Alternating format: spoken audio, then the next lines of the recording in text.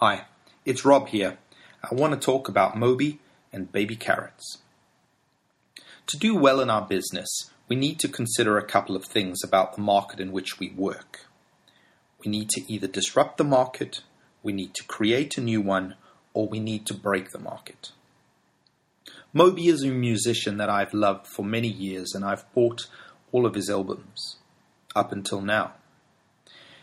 On Moby's new website, Moby.com, there are 2 albums that have been released, and they are both up there on his official website to download for free.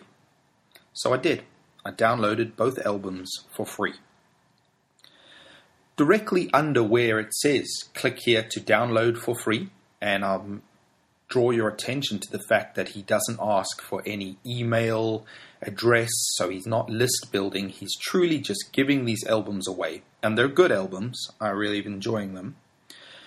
But he has one request, that if you download them for free, he would like you to give back to the equivalent to a charity or organization somehow, be it time or some of your expertise. So volunteer.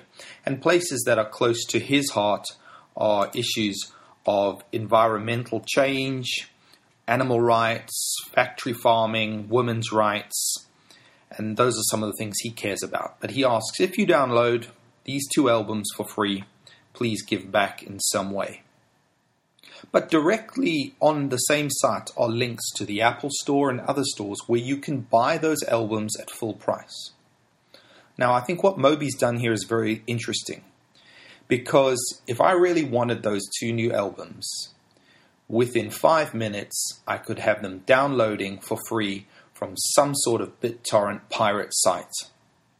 So what Moby's done is he's broken the market by putting the songs out there for free and then relying on your conscience, your moral ethics to say, I'm going to take these as a gift free from Moby, but I will give back.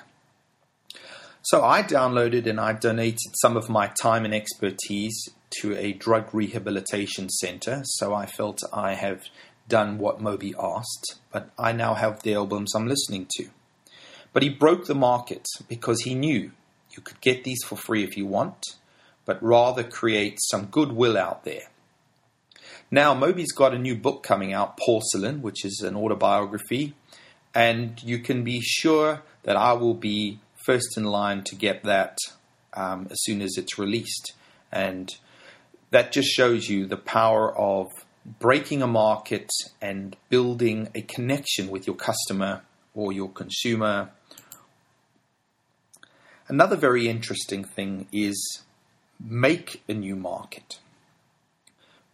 Bernadette Jiwa, I don't know if I'm pronouncing that correctly, has written quite a few books, but her new book, Hunch, Turn Everyday Insights into the Next Big Thing, is available now on Amazon. It's Kindle and hardbook, and it's available on Audible. And I've read all of Bernadette's other books, and she really writes some great stuff.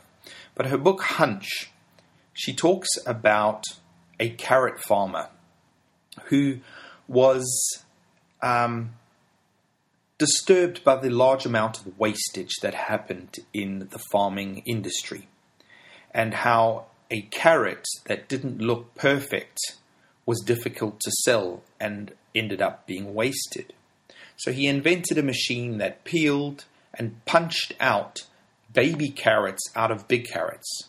So baby carrots are in fact not grown baby carrots. They are repurposed, misshapen, but perfectly healthy and tasty carrots that have been shaped like that. So he has completely disrupted the market and created a new one at the same time. Most of us, I was talking to my family last night, think, oh no, I thought baby carrots were an actual thing. And so did I.